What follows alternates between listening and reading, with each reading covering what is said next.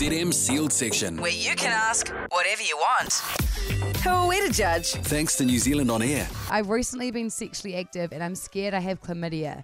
What are the signs of chlamydia? Do you know chlamydia remains probably the second most common bacterial infection actually globally in terms of STIs or sexually transmitted infections, and it's something we call the silent epidemic. So it basically, a lot of the time, particularly for women, it doesn't have symptoms. Well, the symptoms aren't obvious. So if you do have symptoms though, it would be like an unusual discharge. It may not necessarily be smelly, but there might be a lot more discharge than usual. For guys, they may experience some pain when they're passing urine. But like I say, often it goes, undetected because you don't get those symptoms. However, it's easily tested and it's easily treated. So you'd have to undergo you'd have to go and see a GP or family planning, or sexual health services are free as well. And it's basic as peeing into a pot. And they send I think they can now check on the spot, depending on whether they have a lab close by. And you'll receive a couple of antibiotics, so it's pretty easy to treat. If you don't treat it, this is where it gets a bit scary. It can get, particularly for women, it can get up into their tubes, get up into their fallopian tubes, and can cause issues like what we call pelvic inflammatory disease, and it can cause infertility. So it is really serious. It's something that is easily spread from one person to another, orally, anally, and vaginally. So those are the three different ways in which you can get it, because it can grow in the throat. So people who are participating in oral sex, just be really careful as well. So make sure you go and see your GP and get checked out anyway, just to be on the safe side and for that peace of mind, I guess. ZM Sealed Section. Where you can ask whatever you want. I'm dealing with suicidal thoughts and I cannot seem to be referred to a mental health outpatient clinic. My GP has tried to refer me twice. I've been told they only accept you after a serious attempt at your life. Is this true? Any advice? Look, this sort of thing makes me really feel quite cross, that if this is the case for you, if your medical practitioner said that to you, then that's almost like malpractice.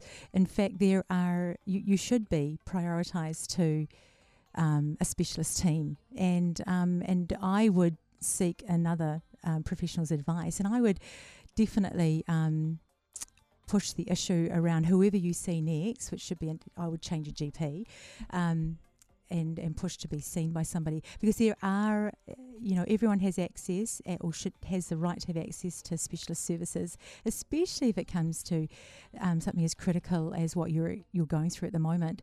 But the other place I would start with right now would be 1737, and they are 24 hours a day, 7 days a week, trained counsellors. So I'm not sure that the problem here too, Georgia, is we're not sure where this call's come from, or this message has come from. It's completely anonymous, so we can't. So if you are listening, which I feel like you are, then just take all of this on board in terms of help numbers and everything as well. Yeah, because it's different depending on which region you are in the country, in terms of what sort of support you can access face to face. But if you just start with 1737 and try to get a local team in your area access to their numbers and make an appointment with them, then you can actually self-refer to specialist services, specialist mental health services. You don't necessarily have to go through your GP. So I would definitely try to see another GP and get another opinion on this. But I'd also try to access help as well directly with your local mental health services. And I think it's awesome that you are reaching out and, trying to help with your mental health and talking to the right people about it. So you can text or call that number 1737. They've got trained professionals 24/7. ZM Sealed Section. Hey there, guys. So I've been doing lots of exercise lately and I've been getting muscle spasms in my quad. What is going on and how can I stop this? Oh, I totally get what you mean. I mean, I used to run quite a bit, and I used to always get these like spasms going on.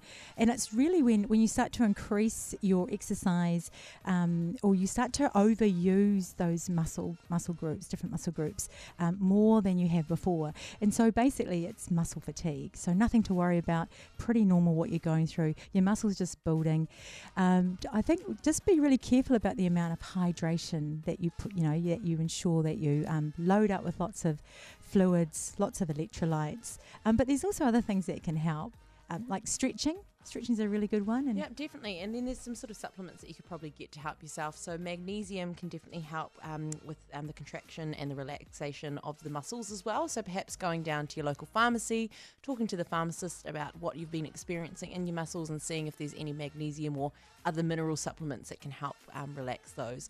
But go you good thing. It's awesome that you were working out, and like Nurse Yvonne said, just take care as you're increasing that, making sure that you're stretching, doing all the right things, warming up properly before and then stretching properly after to look after your body as you become a lean, mean, buff machine. ZM Sealed Section.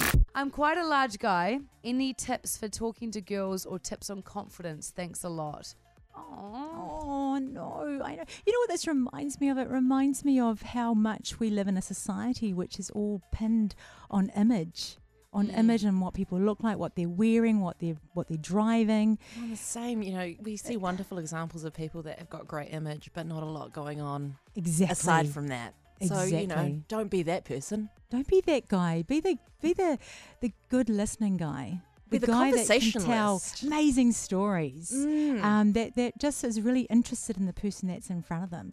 Yeah, because there's so many people that are image conscious, and that's what they're focusing on. It's just that, and everyone else around them is this vacant kind of dialogue, vacant sort of like interactions. But yeah, no, be as a a good woman, guy. I find it really hard to find guys that are just down for a really good conversation. And when I come across a guy that's really good at holding conversations, and I don't mean we have to talk about really heavy and deep and meaningful stuff, but can just hold a conversation without sort of being like, hello. It's wonderful.